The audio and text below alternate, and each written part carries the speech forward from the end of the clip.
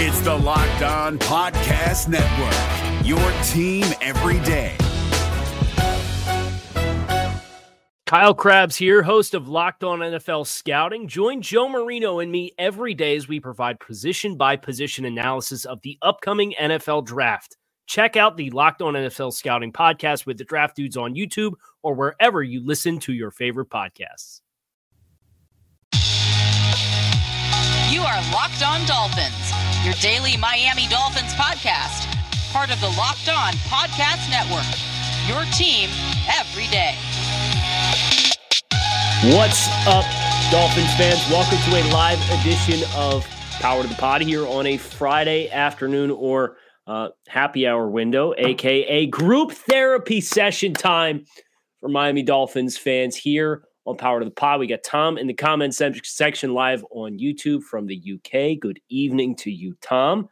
I'm sure you're excited about the opportunity next week for the Dolphins to hop over across the pond and give it their best shot against the Jacksonville Jaguars. Sebastian, I'm sure you speak for many Dolphins fans, everyone, myself included. Quote, I've been in shambles for the last few weeks. You and me both. So here's what we're going to do. We're going to hang out on a Friday happy hour window, getting ready to start the weekend. Dolphins play the Bucs this weekend. The injury report has been put out. Lots of reviews of the podcast with some questions, courtesy of Power to the Pod. And we're just going to kind of talk this thing through, right? It's a good catch-up opportunity for a lot of you guys who are in the YouTube channel live, Locked On Dolphins. Make sure you like the video, hit subscribe. Or if you're listening to this as it drops on the podcast feed, just keep doing what you're doing. If you're not interested in video, no problem there. Let's start with the injury report. Devontae Parker, questionable with shoulder and hamstring. Reportedly, the hamstring is what is giving him troubles. Xavier Howard, full participant on Friday. Brandon Jones, full participant on Friday. Byron Jones, full participant on Friday. Greg Manns, full participant on Friday. Adam Shaheen, full participant on Friday. The only player whose status is questionable at this point, aside of the guys on IR, is Devontae Parker. It sounds like we're going to get Raekwon Davis back this week. Great, because we here on Locked On Dolphins, we've taken off the playoffs hat.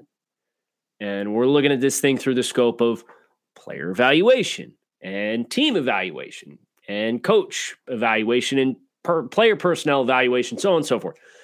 So getting to see more of Raekwon is going to be very helpful for us as we continue to try to assess what we have here and ask ourselves some hard questions. And it sounds like he'll be back against the Bucs. Obviously, Tua is aligned. This will be the third game that he misses. Potentially get him back for Jacksonville. It sounds like he is on track to do so. On the Tampa Bay side of things, this is a real bummer. Rob Gronkowski is out with ribs. Obviously, you don't want players to be hurt, but it sure was nice to have that. Gronkowski doesn't have the angle joke tucked in my back pocket for some time on game day, knowing I'm not going to get to use it. Oh, well. Wish Rob the best in his recovery. Patrick O'Connor also out with a calf. Antoine Winfield out. Giovanni Bernard, Jamel Dean, and Jason Pierre-Paul questionable for Sunday Dolphins Bucs. I'm not going to get too into the weeds on the X's and O's of Tampa Bay. I think our expectations should be pretty tempered here. I think this team is going to be up and ready to play. We just are going to have to be pretty concerned about the execution, and that is at the end of the day what Brian Flores says that this team's root issue was against Indianapolis. And if you're not going to conduct your execution against a 0-3 Indianapolis Colts team that was missing a third of their starting lineup, I see little reason to think that you're going to magically flip the switch and play the defending Super Bowl champs and get the execution side of the game down overnight. And that's an indictment of the players that are on the field that are not executing. That's an indictment of the coaches that are in place. It's a little bit of an indictment of everybody, to be completely honest. So we'll see how Sunday goes. My expectations are not high, as you can probably tell by listening to me talk. We're going to switch gears and head to some iTunes reviews. I do see a bunch of you in the comments as well. Give a couple of you guys a shout out. Ben wants me to talk you off the edge. Hope you listened to the show with Joe Rose earlier today, because this is the horse we rode in on. And this is the group that, generally speaking, that we have for this year. And of course, hindsight being 2020, there's things you do differently. Thinking objectively, it is not a good place to be to not have your starting quarterback for the first month of the season. And those are places the Dolphins find themselves in. That's why I'm shifting around and focusing on the evaluation side of things. Brad, thanks for the content. Be in London cheering on the guys. It should be fun. Obviously, Jacksonville is not some insurmountable hurdle, but we'll put that game under the microscope with Tua presumably coming back, and kind of dig in next week. Jack wants to know, with Gronk and Winfield out, who's playing safety for the Bucs? You said it, not me. Mr. Bailey with a review of the show. Kyle, I asked you a question in the Dolphins AMA this summer about youth and inexperience on the offensive line impeding progress in other phases. At the time, you answered that the offensive line is still a mystery, and if they totally flop, then our offense goes back to the 10-yard box we were stuck in last year. It's evident that this fear is materialized, but do you see a way that we can still stretch the field even if the line play being as bad as it is? I really want to see Tua let it fly when he gets back. And after all, we don't need to lose. We don't have a lot to lose at this point and need to see what he's capable of. Yes, we do, which is why my primary objective when Tua comes back, the number one thing that I want to see is I want to see the Dolphins run the offense with the play calling that has existed the last 2 weeks with Jacoby Brissett at quarterback. I want to see more of that offense when Tua is on the field, because the RPO stuff that they were doing, yes, I understand. It accentuates what Tua is best at in the mesh point, in real time, at the snap, identifying an individual defender and making a decision to make that player wrong. But the Buffalo Bills kind of threw the kitchen sink at you and said, we're going to crowd your receivers. We're going to cap that in-breaking route. We're going to bring an extra body to the side of the back, and we're going to blitz the hell out of you until you get us out of it by beating us. And that game plan didn't have a lot of success in doing any of that. So we have seen this offense go to more traditional multiple tight ends and heavy blocking sets and bigger blocking surfaces and max protect with 2- and 3-man route releases, like the wide open deep cross that Jalen Waddle was running that Jacoby Brissett passed up for no apparent reason whatsoever. So that's the kind of stuff, yes, we can take some shots, but we're going to have to max protect. We're going to be in more 12 personnel. And let's be honest, this wide receiver room is banged up again already. Devontae Parker's questionable, right? We traded Jakeem Grant. Who knows what we're going to get in Preston Williams? I don't think it's that big of a deal. Albert Wilson's been invisible, despite having a phenomenal training camp. Totally invisible. Will Fuller on IR. Go with the 2 tight ends. You kept 5 tight ends. Great. Use them. Max protects the shit out of it. Excuse my French. Would like to see more 12, deep shot play action passing, running that deep over route. Tua hit that Waddle with that 18 million times during their time together at Alabama. So I think there is max protect. I didn't think the offensive line was especially bad. Austin Jackson did not play well, but I did not think the offensive line in general was especially bad against the Colts. Tua Magic. Kyle, who have you identified as the main culprits for our poor run defense through 4 weeks? It's a little bit of everybody, in my opinion. Kind of watching the interior defensive line, and obviously Wilkins and Sealer have been phenomenal early on this season. Jenkins playing a bigger role than we expected he would.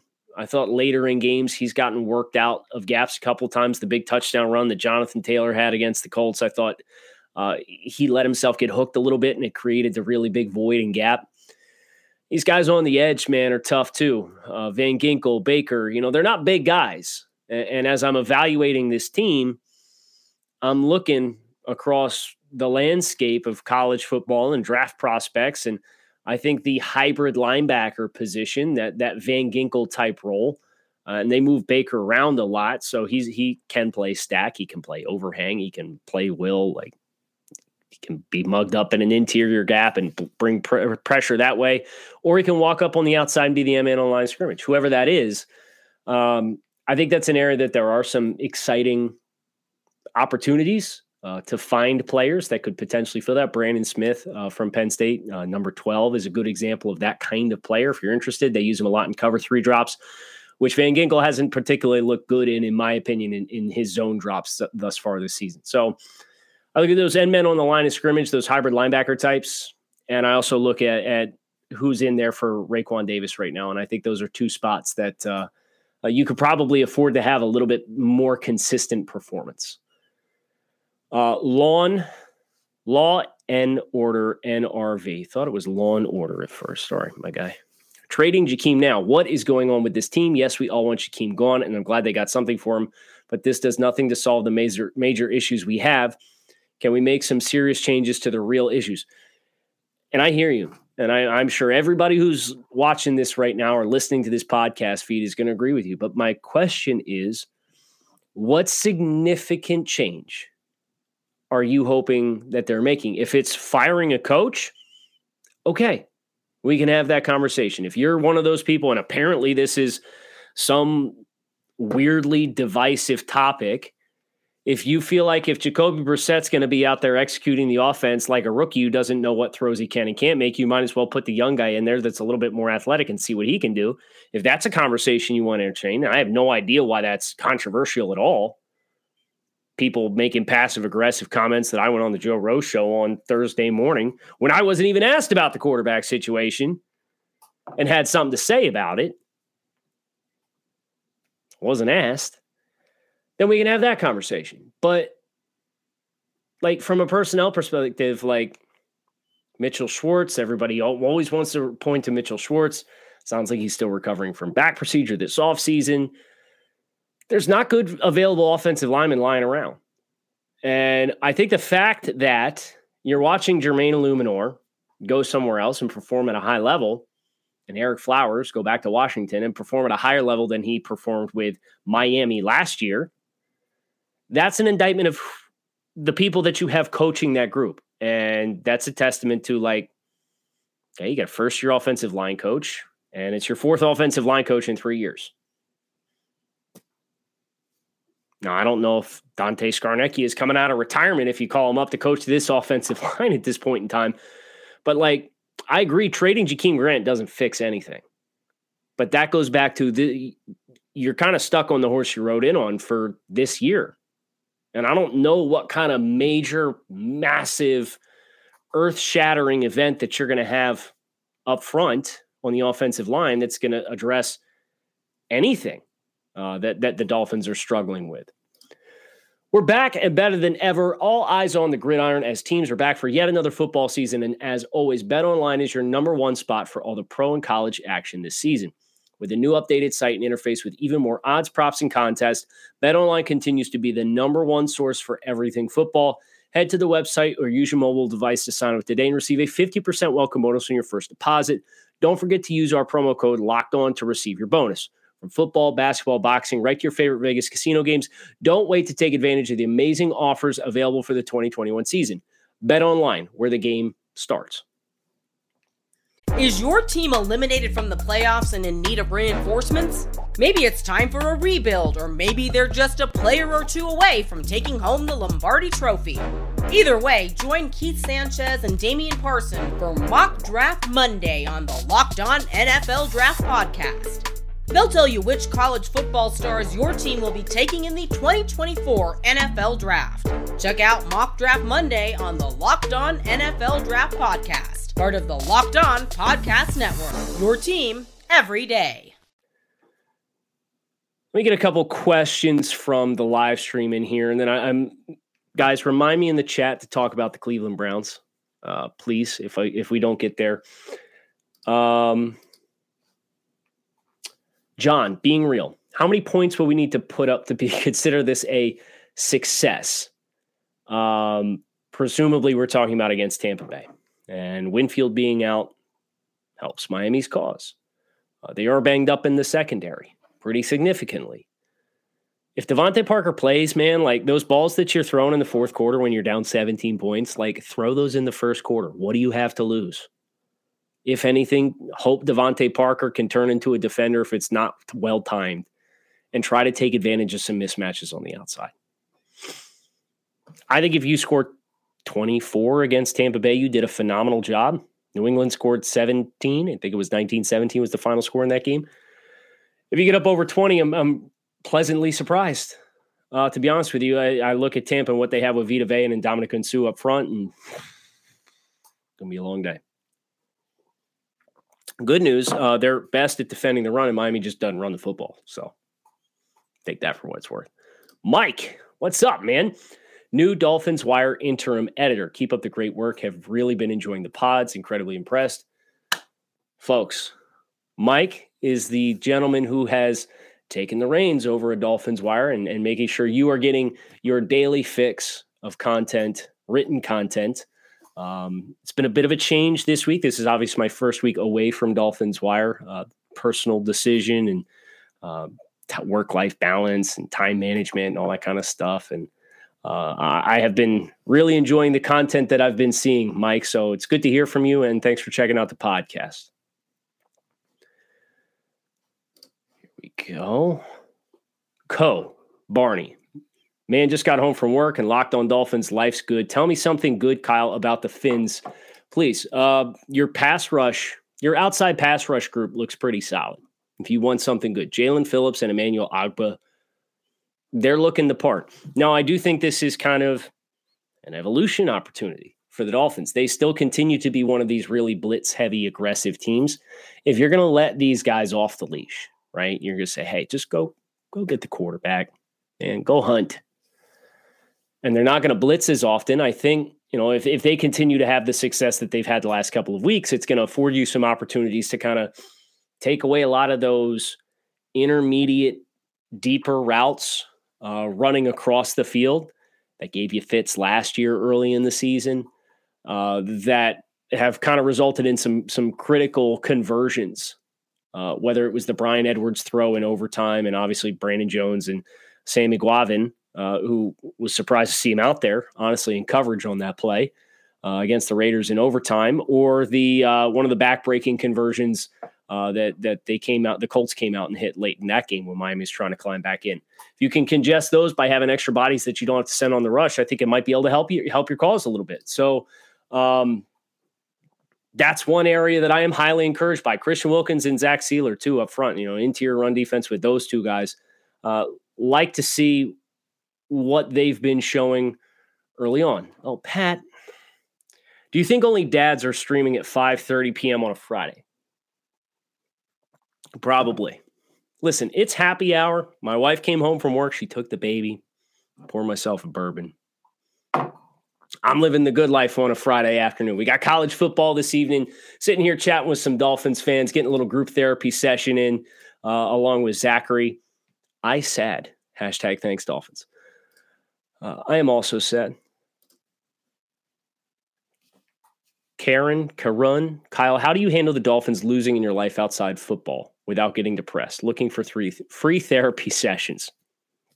I'm kind of in the same boat, honestly, as far as temperament after a loss that I had to chuckle hearing Joe Rose talk about it 3 weeks ago when we had him on. He says, I take these things way too hard, man. And yeah, same. It's a real buzzkill, but I do think my own self-preservation, here's a good chance for me to talk about the Cleveland Browns, which is what I asked you guys to remind me of if I didn't get there. What I am doing is trying to keep perspective on a lot of the really popular rebuilds, and not just in football either. I think the Philadelphia 76ers with the process, right? I know that's kind of a sore subject, not a sore subject, but induces eye rolls from Miami fans, right? Because of the Miami Heat and their rebuild without having to go through the process and sucking for 2-3 years. And the Sashi Brown-led Cleveland Browns of 2015 and 2016. And both of those franchises, both of them, and they are probably the two rebuilds that I would draw the most close parallels to what happened here in Miami with the Dolphins with how they shredded the roster and tore it all the way down and built up assets and so on and so forth. We're not in the same chapters of these respective rebuilds. But the Philadelphia 76ers were the number 1 seed in the Eastern Conference last year. Now, Ben Simmons refuses to shoot the ball. There's flaws on the roster, right? The Cleveland Browns are one of the most complete rosters from top to bottom. There's still hope for this. It's not advancing methodically in the way in which we hoped and thought it would. But I would ask Dolphins fans to bear in mind in both of those rebuild situations, the original engineer, Sam Hinkie for the Philadelphia 76ers and Sashi Brown for the Cleveland Browns, those guys got fired before the job was done. Right? So everybody was kind of hopeful this regime installed in its entirety could get this thing turned around. It's not necessarily what we're seeing happen. But that doesn't mean if change is facilitated somewhere in the hierarchy that you can't see the foundation that has been set. And I look at all the young players that are on the roster, and there is still development to be had, but not necessarily in time to save the jobs of those in question. And all the salary cap space that you have and the future assets that you have still compiled that's still in excess of an average team. And if you make a change and whoever your next decision is comes in the Browns case, it was John Dorsey. If he comes in, that next person, assuming a change has to take place, if that happens, you could 3 years from now be reaping the benefits of that.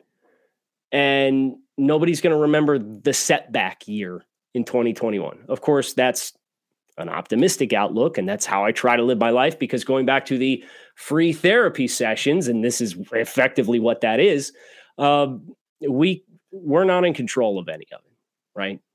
We got to be honest about that. We know what our opinions are. I know what my opinion is on how it should go.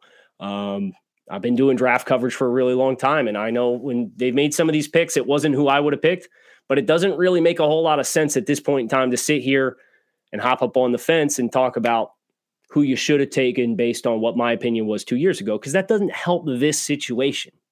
All that does is make people feel depressed and frustrated by it. So I think that perspective is why I'm in evaluation mode already. Thinking about the Cleveland Browns and the evolution of their big rebuilding project and how that didn't go to plan because the guy in charge got fired 2.5 years in or whatever it was. So I'm not sitting here telling you that things are going to be honky-dory in 2021, but I'm also not going to tell you that all is lost either for the rebuild's perspective. Pat, can we talk for a minute about how San Francisco is on the verge of collapsing this season? Lance doesn't look great, and the defense is suspect. Yes, so this is a great point. And David had pointed out that the Eagles have our first-round pick, which is accurate. But San Francisco 2-2, they're playing the undefeated Arizona Cardinals this weekend. Trey Lance, quarterback's going to start. I think he completed 50% of his passes last week when he came into the game. George Kittle, I believe, is doubtful for this week. The secondary is suspect. The Rams look phenomenal. The Cardinals are undefeated. San Francisco's not in a real great spot, if we're being completely honest. So neither is Miami. I know Miami's schedule from this point out, from a strength of schedule perspective, is the easiest in the NFL. I would not be surprised if these picks are very close together when it's all said and done. And right now, I'm sure a lot of you guys feel this way because it's how I feel. It doesn't feel like the Dolphins are going to win another damn game this season, right? It's like 3 in a row. It feels like it's been forever. It feels like nothing's going right. They're going to win some games. I still think they're probably going to challenge 7. Absolute best case scenario, Tua comes back gangbusters. You might win 9 games. I think the hole is going to be too big. Maybe they pull a miracle against Tampa Bay. Who knows? Not expecting it, but who knows? And I think these 2 picks are going to be pretty narrow, to be honest with you. Built Bar's protein bar tastes like a candy bar. top of the first round. These things are delicious. They're high in protein, high in fiber, low in calories, low in sugar. They got 100% chocolate on all their bars, 9 different delicious flavors for you to choose from. Right now, you can visit BuiltBar.com, use promo code LOCKED15 and save 15% off your next order. That's BuiltBar.com, promo code LOCKED15 to save 15% off your next order of the world's most delicious protein bar. We're driven by the search for better, but when it comes to hiring, the best way to search for a candidate isn't to search at all. Don't search, match with Indeed. 93% of employers agree Indeed delivers the highest quality matches compared to other job sites, according to a recent Indeed survey. And listeners of this show will get a $75 sponsored job credit to get your jobs more visibility at Indeed.com/podcast. Just go to Indeed.com/podcast right now and support our show by saying you heard about Indeed on this podcast. Indeed.com/podcast. Terms and conditions apply. Need to hire? You need Indeed.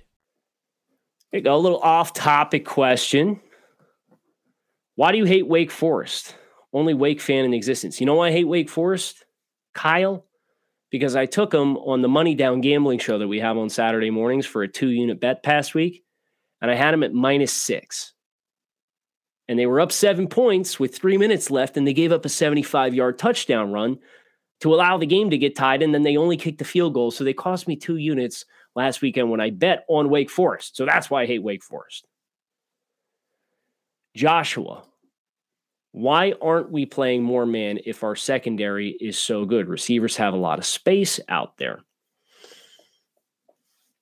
I wish I had a good answer to this. I don't know exactly what the distribution is of man versus zone. I believe the Dolphins last year ran, I think it was like 55, 56% of the time they were in man coverage. I will say this, some of the offenses that you have faced have presented some challenging personnel issues.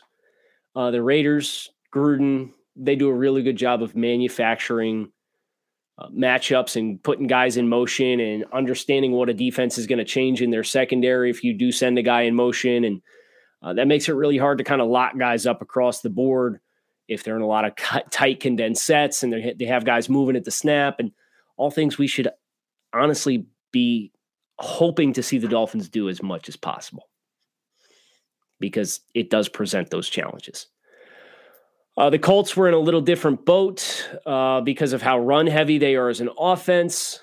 So you didn't see a lot of Brandon Jones as example. I think he only played 2 snaps this past week. There are no games on this schedule in which Brandon Jones should only be playing 2 snaps. Period. It's kind of the tough challenge of Miami being a chameleon and trying to match the strengths of every team every week. At some point, like, your best players just got to stay on the field. I don't need to see Brennan Scarlett play 40 snaps. I don't. I need to see Jalen Phillips and Emmanuel Ogbah and Zach Sealer and Christian Wilkins. I need to see those dudes up front. So I understand Colts are a run-heavy team. You want more run-heavy guys. Scarlett falls into that bucket. Scarlett's a quality depth player in the NFL. He shouldn't be playing 40% of your defensive snaps in any situation, in my opinion, unless somebody's hurt. Jeff with a question. Kyle, any free agent at any position that is out there that you would want the Dolphins to sign, open to all positions inspired by the big 2 releases this week and not beating the offensive line dead horse? Probably not. Let me check. This is why I don't do these kind of questions live, because now I got to pull up the current free agents available list and see who is on it, which is not an easy thing to do in real time. So I'll come back to this question, and I'm going to read another iTunes review.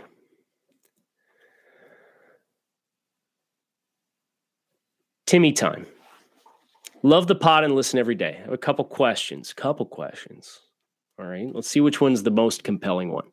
Do you see a benefit for left tackles to start their career in the NFL at left guard like Laramie Tunsil did? It's not a bad question. And do you think that was why they wanted to start Liam there? Or was that just a good situation for a top 5 draft pick that slid to Miami in Laramie Tunsil to wait behind Brandon Albert? It's kind of one question with multiple parts. My second question, do you think that offenses are geared towards right-handed quarterbacks and it's hard for lefties to adjust to this? Would having a guy like Steve Young or even Michael Vick around to help give insightful advice to Tua help out?